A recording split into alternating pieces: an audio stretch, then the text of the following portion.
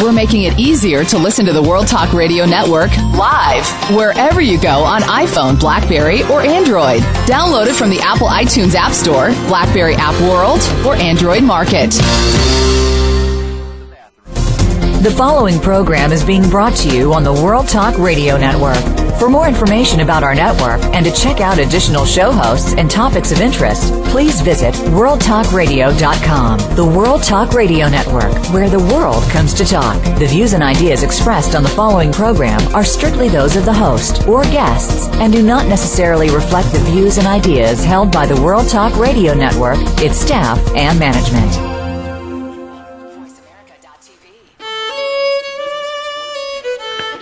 This is Jerry Prokopowicz with Civil War Talk Radio.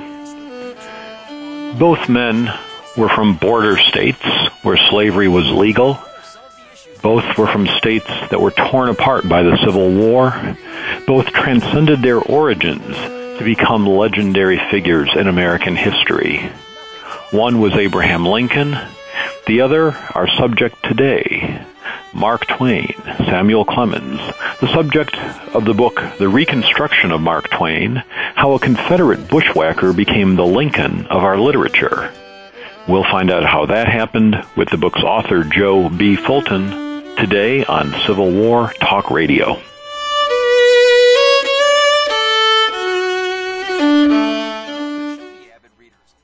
Become our friend on Facebook. Post on our wall your thoughts about our shows and network. Visit facebook.com/World Talk Radio. Do you know that digestive problems, ADHD, and chronic pain can be treated naturally? In fact, most health problems can be treated using integrative and alternative medicine. Find out about cancer prevention and managing diabetes. Learn how to use common herbs and spices to treat a variety of conditions. For the sake of your good health, tune in to Natural Solutions with your host, Dr. Sean Palmer, broadcasting live every Wednesday at 10 a.m. Pacific Time, 1 p.m. Eastern Time on the World Talk Radio Variety Channel. Want to know what's going on behind the scenes with your favorite World Talk Radio Network host? How about what's new with our network? Make sure you check out the iRadio blog, a look at what's hot at World Talk Radio and beyond. Visit www.iradioblog.com today. Get the inside scoop on every channel on our network, including breaking news, featured guests, blog posts from our hosts, and much more. Make sure you sign up for our newsletter for even more inside action. Visit iradioblog.com today and stay connected.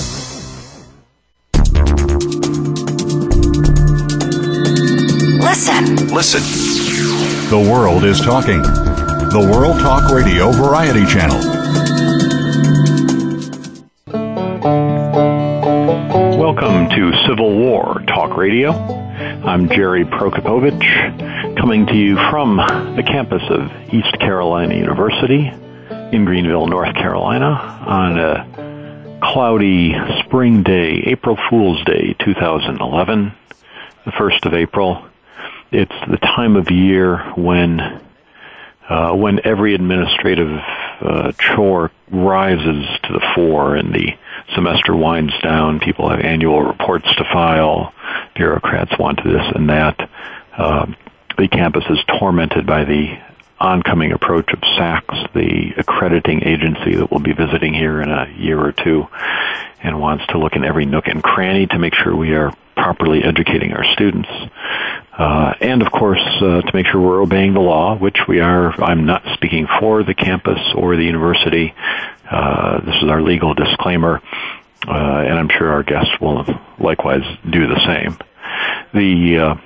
The tentacles of SACS spread into everything, sometimes for good, forcing you to re-examine what you're doing, and other times it's just a big irritation.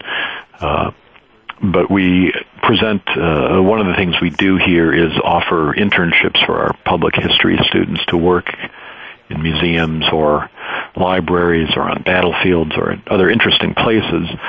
And we've been meeting this week to discuss the contractual form that must be signed to make sure that the students are getting the education that they signed up for, not simply being used as gophers for 6 weeks or 8 weeks by some institution. And we've never had a problem with it, but it does make sense to have it on paper.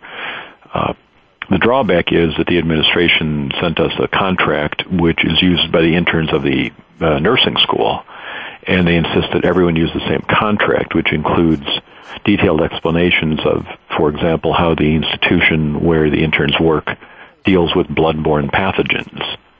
I'm not sure how the Bentonville battlefield here in North Carolina deals with bloodborne pathogens. There haven't really been any since 1865 when they were spilling out all over the place. But in theory, we were supposed to account for that. And also to get insurance policies for the interns. The nursing students logically do have insurance policies in case they kill somebody. But if a public history student does something, commits professional malpractice, let's say they tell a visitor that Johnston's men attacked on the left flank, and then suddenly they correct themselves, no, I mean the right flank, too late, you've committed professional malpractice. Fortunately, the student will have a required $4 million of malpractice insurance paid for by the taxpayers. So it's good to know that Sachs is keeping track of these kinds of things and making sure our public history interns are well insured against the damage they might cause while doing these internships. Hopefully we'll get some of these things changed and make more reasonable contracts and let the med school people do their own contracts. But that's the fun we have at East Carolina University these days as the year-end things start to pile up. We have more fun, though, here at Civil War Talk Radio. We will be talking about one of the great figures in American history and his connections to the Civil War, described in a very interesting new book. Next week, we'll be talking about Eastern North Carolina, but not the university, about the war in 1862 and 63. Professor Judkin Browning of Appalachian State University will be here to discuss that.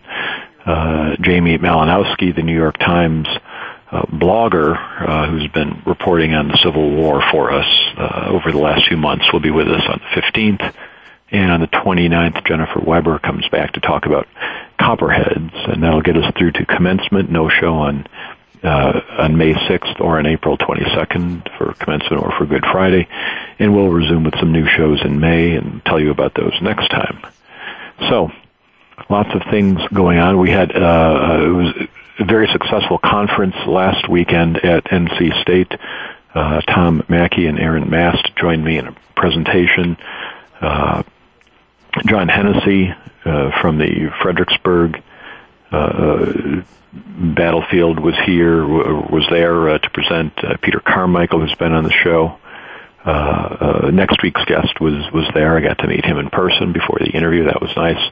And there were many other interesting people talking about all the ways in which we will remember and recognize the 150th anniversary of the Civil War, and how we will deal with the public's perception of all these things, how we will interpret the war at our public sites in ways that make sense for the public. Can we avoid mistakes of the centennial celebration without committing new ones? It will be an interesting 4 years ahead. And an interesting hour ahead as we move forward with a final reminder, of course, if you didn't get here through the website impedimentsofwar.org, go check that out. Mark Gaffney puts it together and lets you know what's coming up and what's been on the show, and it's always interesting to see. You can also buy books from Amazon through a link on his website. You can, if you want to get my books, feel free to do that with a donation through the site there. $20 will get you All for the Regiment or Did Lincoln Own Slaves? I'm happy to sign them, or forge Mark Twain's name, or anything you like between the covers for $20. There's very little the state employee will not provide in the way of Civil War-related services. And last, what else are we reminding myself of here? Thanks as always to Chad for engineering the show today. And with that, we'll get back to today's show. Our guest is Professor Joe B. Fulton. Dr. Fulton, are you there? I'm here, Jerry. Hi. Do you go by Joe, Joseph? What's comfortable for you? Joe is just fine. Great. Well, thank you for being on the show. Appreciate having you here. You are a professor of English at Baylor University. Yes, that's correct. Not a Civil War historian, but you've written a book with a Civil War slant here that is very interesting, and I think the listeners will enjoy reading. How did you come across this particular topic, from the Civil War angle or the Mark Twain angle? Well, really, it was a topic that I lived with for a long time before I ever really decided to tackle it. I'd written 3 previous books on Mark Twain, but this one, there were kind of the germs of it earlier, it was 10, 15 years ago, really because there were just these odd pieces that Twain wrote during the Civil War that survived that I really couldn't wrap my mind around. I couldn't fit them into what I understood about Twain. I mean, what we'd always been told about Twain was that, yes, he grew up in a slave-holding region. Yes, his family did have slaves for a while, but, he enlisted in the Confederate militia, but he deserted after 2.5 weeks. He said he was exhausted through the fatigue of constant retreat. And so there was this assumption that Twain's commitment to the South, or even specifically to the Confederacy, was really lukewarm or even kind of non-existent. And yet there were these strange pieces that he wrote during the Civil War, even, pieces joking about Lincoln's assassination, that really didn't fit with that template. And so really, it's been kind of a long process of trying to figure this out. And then I was working on a couple of articles. I thought, well, I'll write a couple of articles about this. But then Mike Parrish at the editor of the series, the Civil War, an interdisciplinary Civil War series at LSU Press, suggested that, I think you've got a book here. So that encouraged me to try to tackle this. And the more I got into it, the more it all made sense. So it was not a book where I knew where I was going, when I started. It was really a journey of discovery for me as I wrote it, as I researched it and wrote it. And that often seems the best books work out that way. That if you know what you're going to prove and you go prove it, then big deal. But yeah, that's true. When you find something as you go, well, the title, you say that Twain became the Lincoln of our literature, and that William Dean Howells called him that. And Mark Twain is one of the most well-known and most popular figures in American literature, and everybody has read something by Mark Twain at some point. I would say everybody listening to the show surely has. So if he's going to be such a popular and successful figure, then if he also were a neo-Confederate pro-slavery lost causer, there'd be a real disjunction there. That would be a real problem for a lot of readers today. So as you say, people have often traditionally said, well, no, he wasn't any of those things. He wasn't really Confederate. He wasn't really Southern.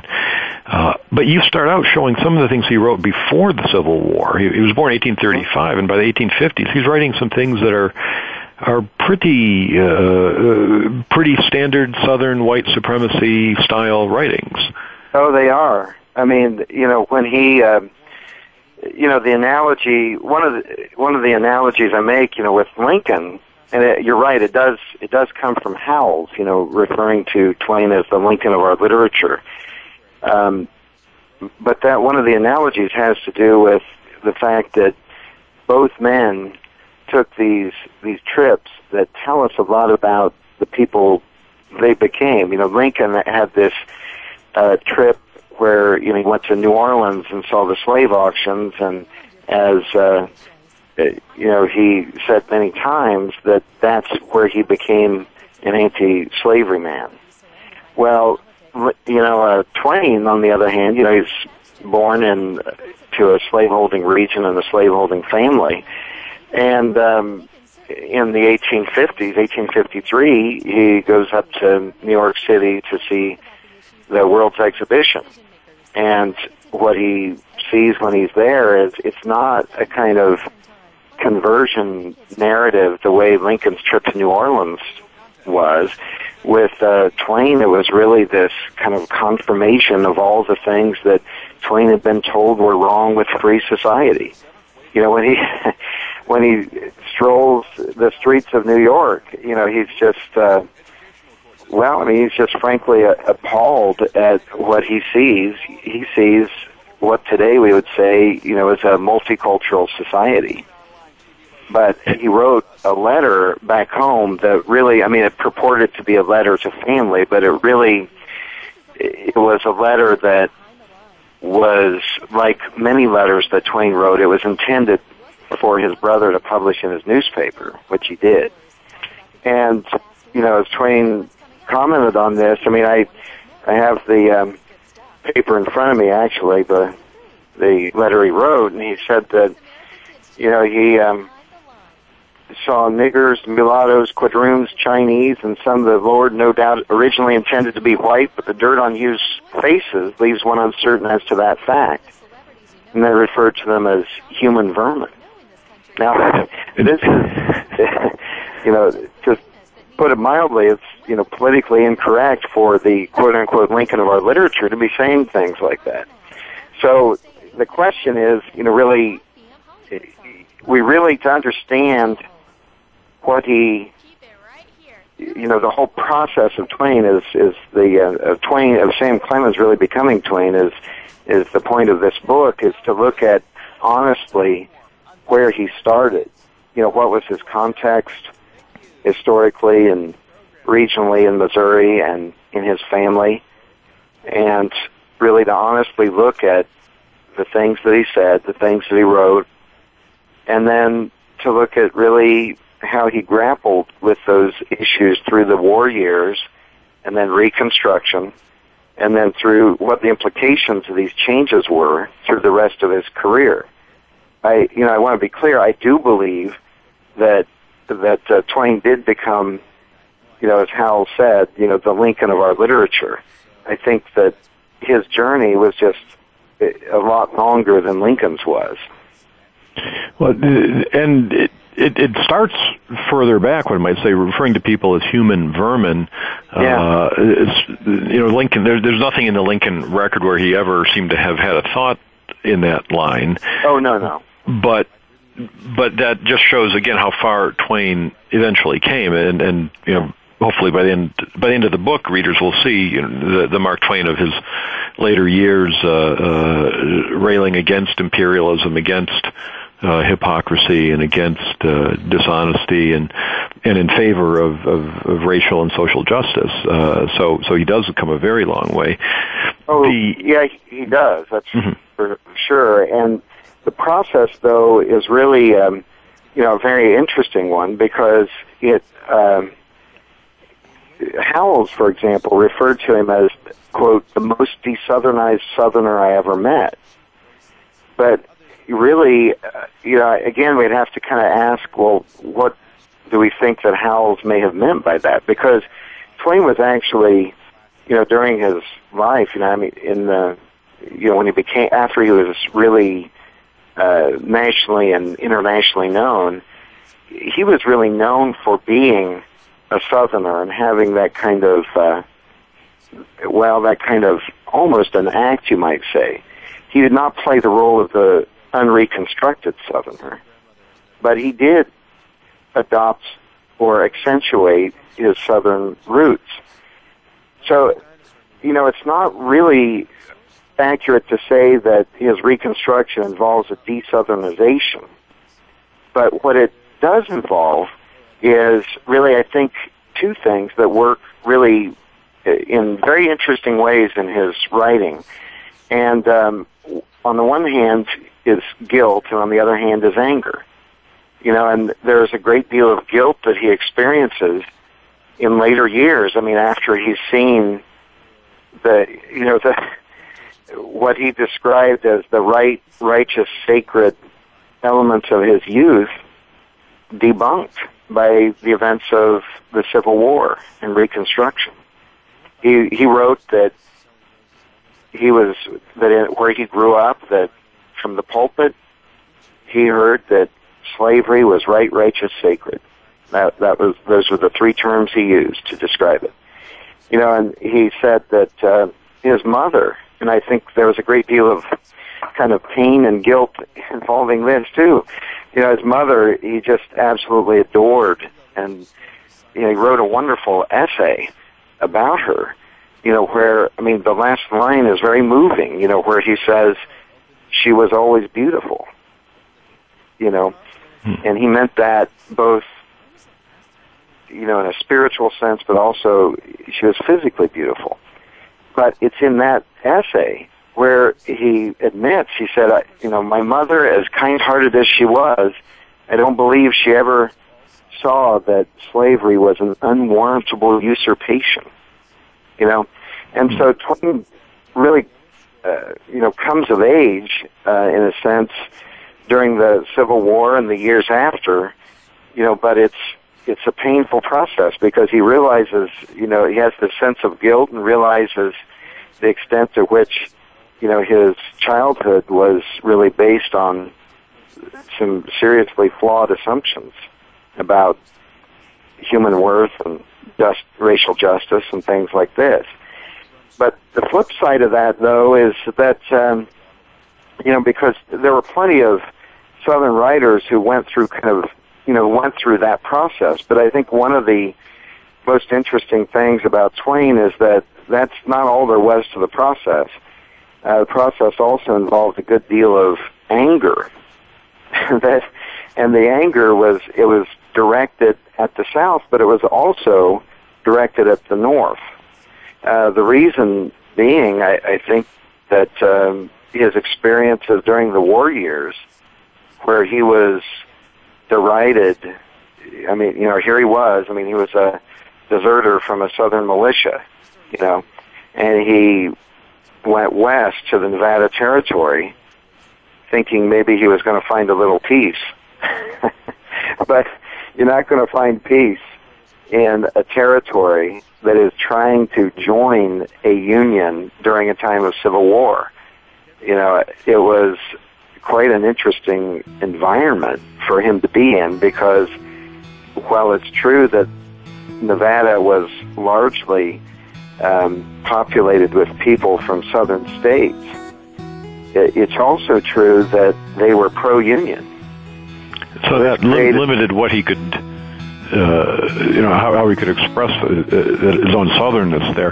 What I want to do is take a short break here. We're going to come back in just a moment, talk more about the reconstruction of Mark Twain with Joe B. Fulton. I'm Jerry Prokopovich. This is Civil War Talk Radio.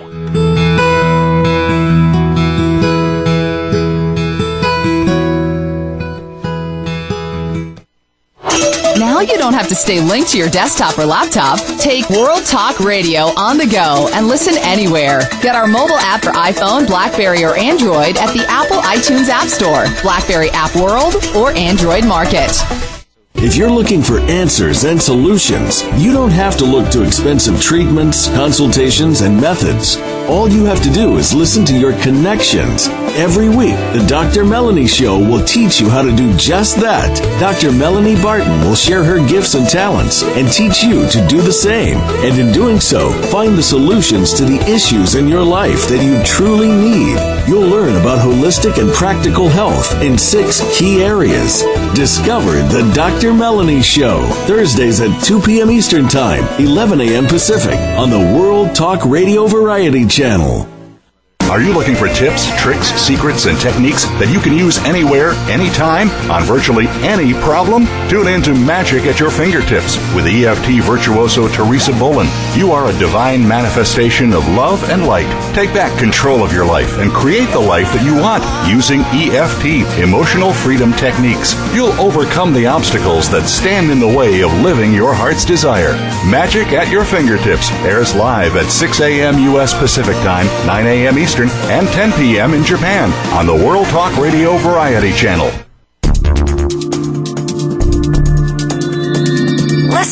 Listen. The world is talking. The World Talk Radio Variety Channel. Welcome back to Civil War Talk Radio. I'm Jerry Prokopowicz, talking today with Joe B. Fulton, author of The Reconstruction of Mark Twain, How a Confederate Bushwhacker Became the Lincoln of Our Literature.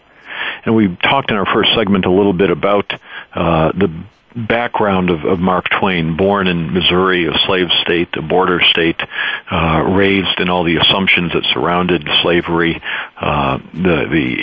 and adopting these, living among them at least until the Civil War, and then going off to serve briefly in the Confederacy, and jumping ahead a little bit to explore how, of course, Twain will reconstruct himself a great deal into someone with very different values by the end of his life. But Joe, I want to talk a bit about Twain's wartime experience, because you mentioned that he had both guilt and anger were factors in his own reconstruction, and anger often expresses itself for many people in humor. You can make fun of things and attack them in that way without quite as much risk of direct counterattack sometimes.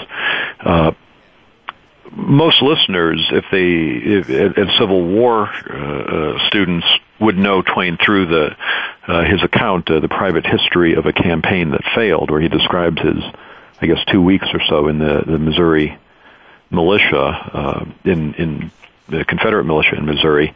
And I remember reading that many years ago and being sort of disappointed because it was just it was a funny story that leads to sort of nothing, no heroics, nothing dramatic. I'm not sure what I was expecting different from Mark Twain, but reading it from a pure Civil War point of view, you don't get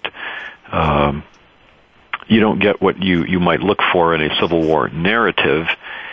And one of the things that really struck me in your book was the realization that this was originally written for Century Magazine, and for the series that all our listeners are familiar with as Battles and Leaders of the Civil War, the 4 volumes plus a couple more recent ones now of short accounts written by participants. Seen in that light, the idea of Private History of a Campaign That Failed appearing in Battles and Leaders next to the very consistent style that you see in Battles and Leaders, and it's not a funny style. It's very takes everything very seriously. The idea of that appearing there, it would really, really stand out as inappropriate and different from all the rest. Right. Yeah, and that's likely the reason that it was the only piece that appeared in Century Magazine for that series that was not then collected in the Battles and Leaders of the Civil War, the big 4-volume set. And in fact, it was, I believe that Twain's piece was replaced with Colonel Sneed's The First Year of the War in Missouri, which, certainly fits better with the other the other articles in that series. But I understand that what you're saying about, being disappointed in terms of Twain's representation of his wartime experiences, and I feel like I should even have kind of quotation marks around what I said there, wartime experiences. But really, it is, as you say, that this was part of the anger that he had that was expressing itself in the humor. And I think one of the things to remember about this is that context in which it appeared. But among all those other, really serious works about the Civil War experience, written by really, real soldiers, and also the context in which Twain wrote it, because he was writing this while he was sitting with Ulysses S. Grant, who was really laboring to complete his memoirs, which he did just a few days before his death. And Twain, by that point, had become Grant's publisher. So Twain's publishing house, the Charles Webster Publishing Company, was going to publish Grant's memoirs. And, Twain was reading Grant's memoirs every night. Now, Twain really, he had a great deal of affection for Grant and a great deal of respect for him.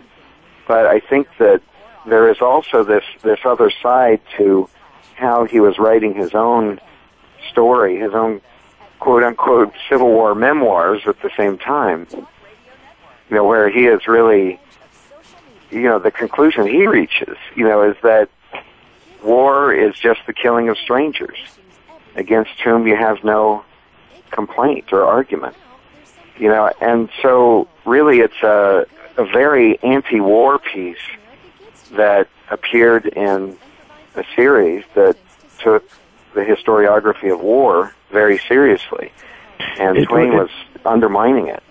It was, and it's very subtle the way he does it, but very successful. In your book, you reproduce the maps that go with it, and there's a select audience that would appreciate these, and that would include people listening today. The Battles and Leaders, of course, has all these very elaborate maps with the troop positions carefully marked, and those of us who like to study battles can get a great deal out of this. And Twain has a description of he and his fellow recruits encountering some dogs that bit them on the bottom, and he's drawn a map of this labeled "Engagement at Mason's Farm," and it's got the country lane and the Mason's house marked out. But the best part is these little oblong rectangles, one of them labeled first position of dogs, and then another one further along, second position of dogs. It's an exact parody of these maps of first position of the brigade, second position of the brigade. But these are the positions of the dogs that bit him on the butt. That's right. The rear guard. The rear guard, literally. It made me laugh. I would guess the percentage of people who would laugh out loud at this map would be pretty limited, but it's a funny map. That's a really interesting point, and I think, I hadn't thought of it in that way, but I think you're absolutely right that, and again, that would relate to the context, and it's putting his story and his maps in the context of that series. Exactly. Battles and Leaders of the Civil War really brings out how it's poignant, but also the humor in it, and it is funny. His use of the maps there. Well, by elevating his experience to the equivalent of the Battle of Shiloh, or the other map where he's drawn the seat of war, and it's just this crude sketch of the 4 counties in Missouri with Hannibal in the center. Really the most remote place from the actual seat of war in Virginia or even in Tennessee. But from his point of view, that's what it's all about. And he's mocking the self-centeredness of some of these accounts where it's all about wherever I was. But both of the maps do take these conventions of the traditional Civil War map and make fun of them by elevating a biting of dogs to the same level as Shiloh. He's also bringing down Shiloh. Well, yeah, that's true. And you think of, it's just really the anger, the aggression, really the feeling of, I think in the background really is the feeling that there is a hypocrisy about the war after the war. A hypocrisy that really is not willing to embrace the lessons of the war. I mean, there was a huge debate about what are the lessons of the war, and Twain felt, I think, that the war had really kind of, in a way, destroyed his memories of his happy childhood because he couldn't look at them or enjoy them the same way anymore. And, but yet, the lessons of racial justice, for example, had not really been learned, seemingly. Well, when you talk about hypocrisy, the accounts in Battles and Leaders, or any Civil War accounts of the late 19th century, tend to remember the war romantically, to emphasize the heroism and the glory of it. And Twain does include in his very brief account an account of an actual killing, and it's quite unheroic. Mm-hmm. Yes, that's true. And that's, again, I mean, that relates to the way he is trying to undermine this idea that the war was a heroic thing. I think in part that has to do with the fact that he grew up in a border state. He was in a place where it was really, the sentiments were highly divided. Missouri was the northernmost peninsula of slavery. And the sense of, are we Southern or are we Northern, was often a real question. And when the war, and in fact, where Twain grew up, I mean, one of the things I discuss in the book is his attempt to go south to join General Sterling Price's army, of Confederate soldiers. They banded together as a militia, but the idea is they're going to go south to join Price. But they're actually in the northern part of the state, and this is, again, another one of the geographical ironies, was that where Twain lived, it was the slaveholding region of Missouri was actually in the kind of north-central part of the state where most of the slaves were, and along the rivers.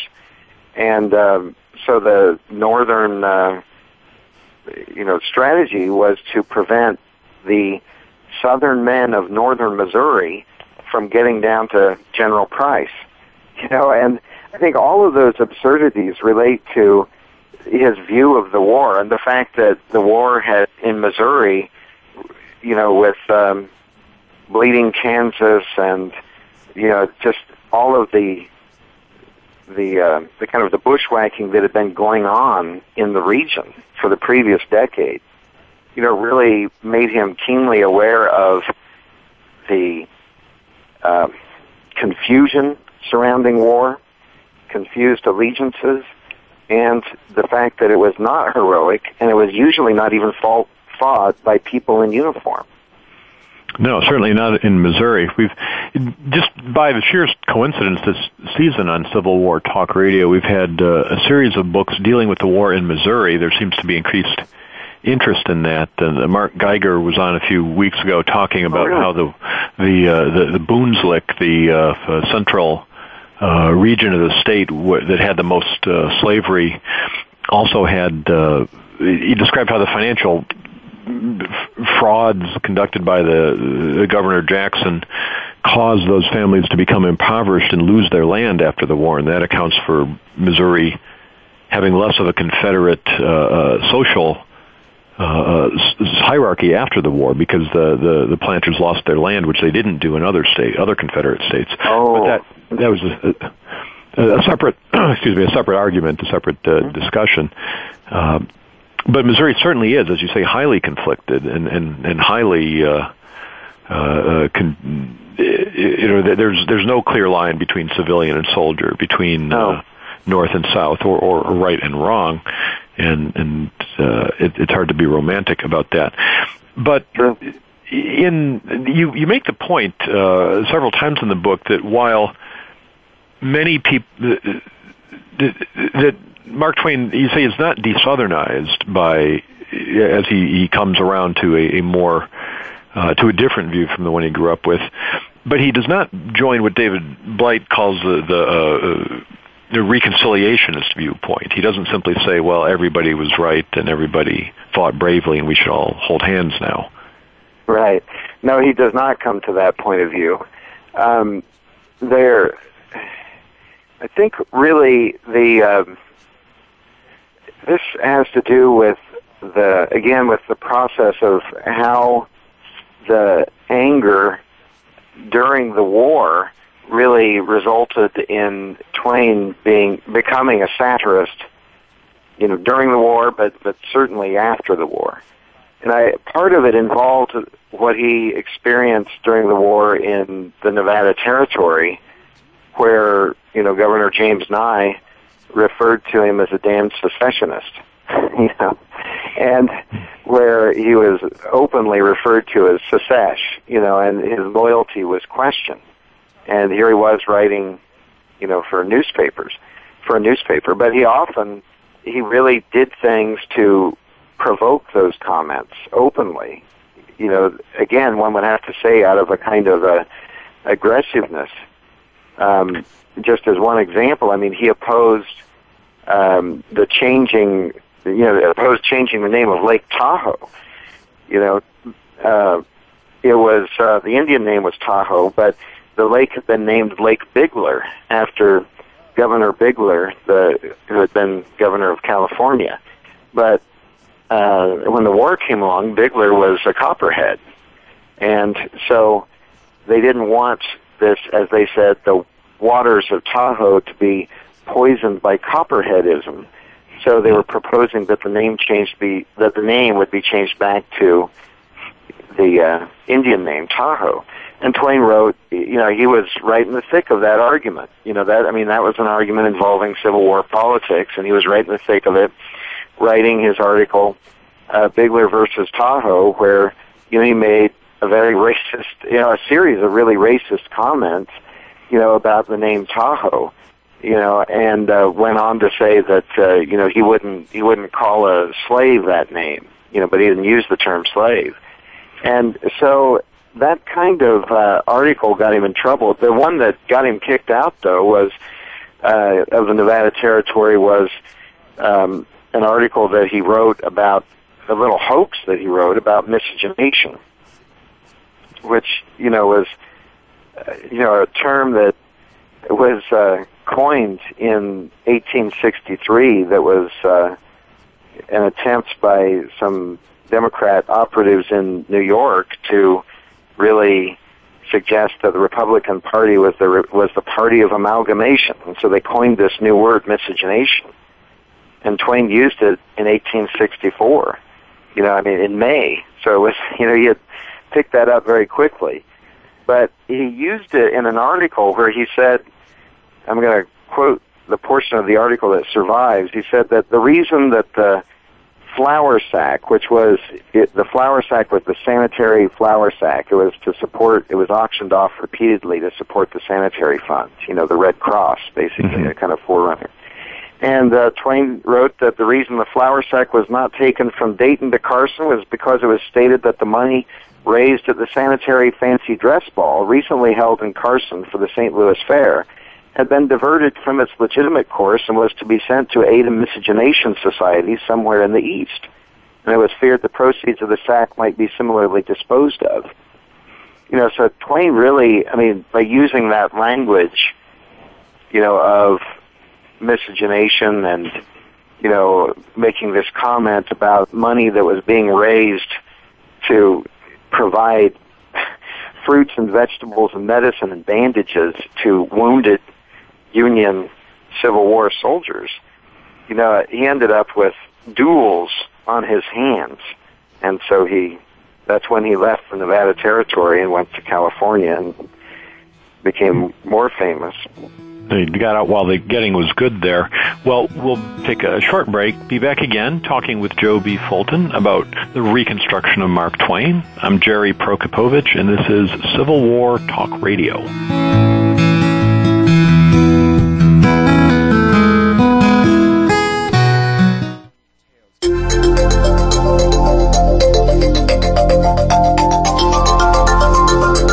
The World Talk Radio Variety Channel, where the world comes to listen and talk.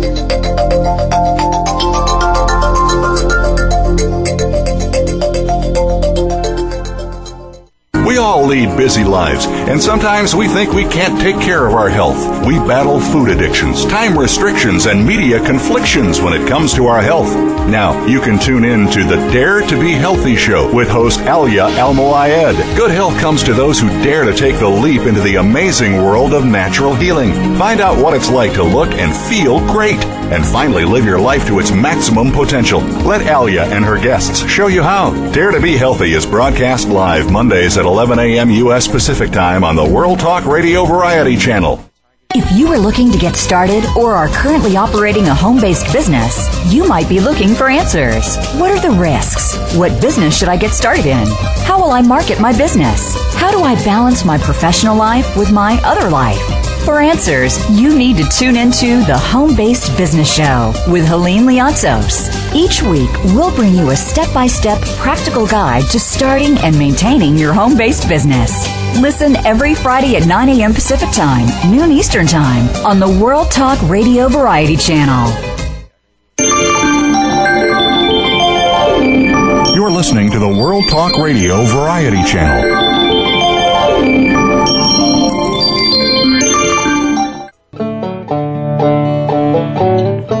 Welcome back to Civil War Talk Radio. This is Jerry Prokopowicz talking today with Joe B. Fulton, author of The Reconstruction of Mark Twain, How a Confederate Bushwhacker Became the Lincoln of Our Literature. We talked in the first two segments about how Twain was born in a slave state in Missouri and partook of the attitudes and views of someone raised in such an environment, and carried them on into the Civil War when he served a few weeks in the Confederate militia in Missouri, from which he deserted, took those attitudes with him out west in Nevada, where he still wrote humorous pieces making fun of things like the U.S. Sanitary Commission, and found himself eventually on the run from there out to California. But gradually, and the book shows how this happens over time, beginning to evolve his views and to recognize the common humanity of everyone, whether they are originally slaves or Chinese in San Francisco or Irish immigrants, all these people who he would have described in his youth as human vermin, as he said in that first trip to New York City in 1853. He comes to a much more encompassing and generous view of humanity as he grows older. And I thought one thing that was interesting when he gets to San Francisco near the end of the wars, 1864, 65, he writes a story called Lucretia Smith's Soldier. Could you talk a little bit about that Civil War story? Yeah, that's a really interesting story, and it's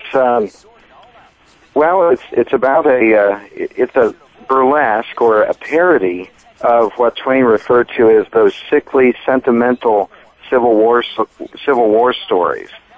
And there's this character, Lucretia Borgia Smith, named after the famous poisoner.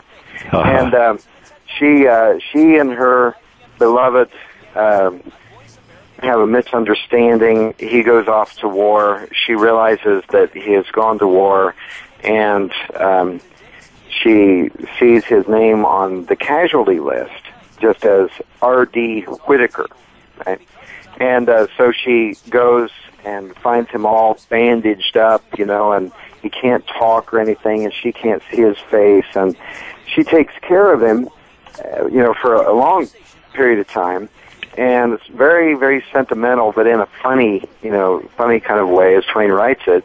But then, when they're unwinding these bandages, she realizes it's the wrong R.D. Whitaker. It's someone else, and then she has this line where she says something like, well, dog my cats if I ain't been blubbering for the last 2 weeks over the wrong soldier, And it's just, this absurdity of it. But it's an interesting thing that story was really, people loved it, and I think it says something about that era, that there was this, we see the transition from sentimentality, in literature to, a burlesque of that, and after the war to a more realistic sort of fiction, at least with a lot of American writing.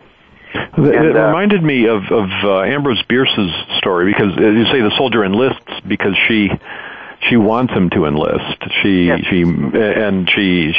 scorns him because he hasn't enlisted, even though he actually has, and he's too proud to tell her and goes off to war proudly. Yes. And Bierce writes that story. Is it called Bitten by a Snake or Killed by a Snake? Something like that. The soldier goes off to war, and it takes every possible risk imaginable until he's finally killed. And they find a letter on his body where this woman has scolded him as not being brave. Mm-hmm. So he's going to show her, and he goes and gets himself killed. And the brother officer writes home to get back at her. Says, how did he die? Oh, he was bitten by a snake. You killed him. Not. She doesn't get to enjoy vicariously his bravery. Right. But Twain's doing the same thing here. The woman has goaded the man to war and ends up the butt of the joke, but it's much kinder than Bierce's story. Well, they didn't call him Bitter Bierce for nothing. That was his nickname during his own life. And he doesn't become the Lincoln of our literature either. He's great in his own way, but he doesn't rise to the level of Mark Twain. Yeah. Yeah, and, Twain really, you do see a lot of that. I mean, during the San Francisco years after Lincoln's assassination, there was a lot of sentimental poetry and writing produced. And one of those poems that it appeared, I think, on April 17th, so 3 days after the president was shot. And, Twain he wrote an article where he just made absolute fun of that poem, just disparaged it. It had, he wrote this parody of it where there was the refrain, gone, gone, gone, gone to his endeavor, never will sever from his endeavor. It's just awful. And Twain wrote this line where he said, now, the problem with this poem is there's too much gone and not enough forever. And how can you write that, after the assassination of the president during a war? I think it's really quite an interesting thing. But I should say, that in terms of Twain's reconstruction, one of the things that really happens is his attitude toward Lincoln. Really it changes very profoundly. And it has to do with the feeling that I think that antagonism toward the North really made Twain want to hold the North to account for its high ideals. The high ideals, the highest ideals that Lincoln had, that the war had. Twain kind of used those in some of the later war years, and then right after, used those ideals to really be aggressive, in his writing with the federal government. But it really, what it does is it accelerates his own reconstruction into where he really becomes a kind of satirist in chief of the government. He's always very skeptical then of kind of the high ideals and the pompous language he grew up with, go ahead. No, but anyway, so his attitude toward Lincoln, changes in the last decade of his life. He often, he was the chairperson of a banquet in honor of Lincoln. He wrote a really interesting letter in support of setting aside Lincoln's birthplace, as a national landmark. And really, I think he saw in Lincoln a bit of himself, because he recognized, as he said, Lincoln was a man of the border, and certainly that was true of Sam Clemens. And he said in 1907 that Lincoln felt the Civil War like the tearing apart of his own soul, and that was certainly true of Sam Clemens as well. So he ended up embracing Lincoln as a brother, I think. And showing in many ways some of the traits of Lincoln and his own commitment to ideals, and his venom in his writing or his parody and satire are directed at those who violate those ideals. While we were talking, I want to ask you this, and it's not directly related to the book, but as a Twain scholar, the issue that everyone's been talking about this past year, in 2011, is the edited edition of Huckleberry Finn with the language changed. You read a quote from Twain in our first segment with the original language in it, and of course there's a lot of discussion whether it's a useful thing or not to have a version of the book that doesn't have offensive 19th century language. What's your thought on that? Well, I'm always anxious for people to read Twain, so whether it's classics, illustrated comics, or anything else, I'm happy for them to read it. But honestly, I think it's a tremendously bad idea. You're right. I think you could deduce from, the quotation I provided earlier, from Twain where, when he went to New York City, that, I really believe that, it's best to just be honest about how things were written and what, how people spoke. Now, I will say that I think one of the misunderstandings about Twain's use of the term nigger is the idea that somehow that was just how people talked. And actually it was not just how people talked. Twain, that word really, even in the 19th century, was not, it was considered to be, a racial epithet. It was not a word that was to be used lightly. And you can read Mary Chestnut's diary and see, she wrote that, you only hear Northerners use it. William Seward once said to Stephen Douglas, "No man will ever be elected president who spells Negro with 2 G's," because Douglas used it all the time. Right. And Seward said you could never be president talking that way. Right. Well, I think that is a really good example. And that the fact is that Twain really used that word in his works because he wanted it to have that negative effect. He was trying to highlight what was wrong, what was still wrong after the Civil War with American society. And, really that, the word is not, the cause of the problem. It's the effect. The word really is a symptom of the problem Twain was trying to cure. But you can't cure it if you're not honest about it. And just trying to hide it or, wash it away, is not going to make things better. It's going to make things worse. Well, one thing that has gotten worse is that we've run out of time, which happens too soon each week. This week, the same as ever, the book is a very interesting look at a figure everyone listening to the show knows about, Mark Twain, but we don't think of him as a civil warrior because he mocked his own service in his one short story about it. But Joe, you really show how his attitudes were shaped by it and how he responded to it and how it changed him in this, how his reconstruction took place over the years. It's a fascinating book. And Joe, I really appreciate you being on the show today. I was very glad to. Thanks, Jerry. I've enjoyed it very much, and I've learned a lot just by talking with you. And listeners, I hope you learned a lot and hope you enjoyed, as always, listening to Civil War Talk Radio.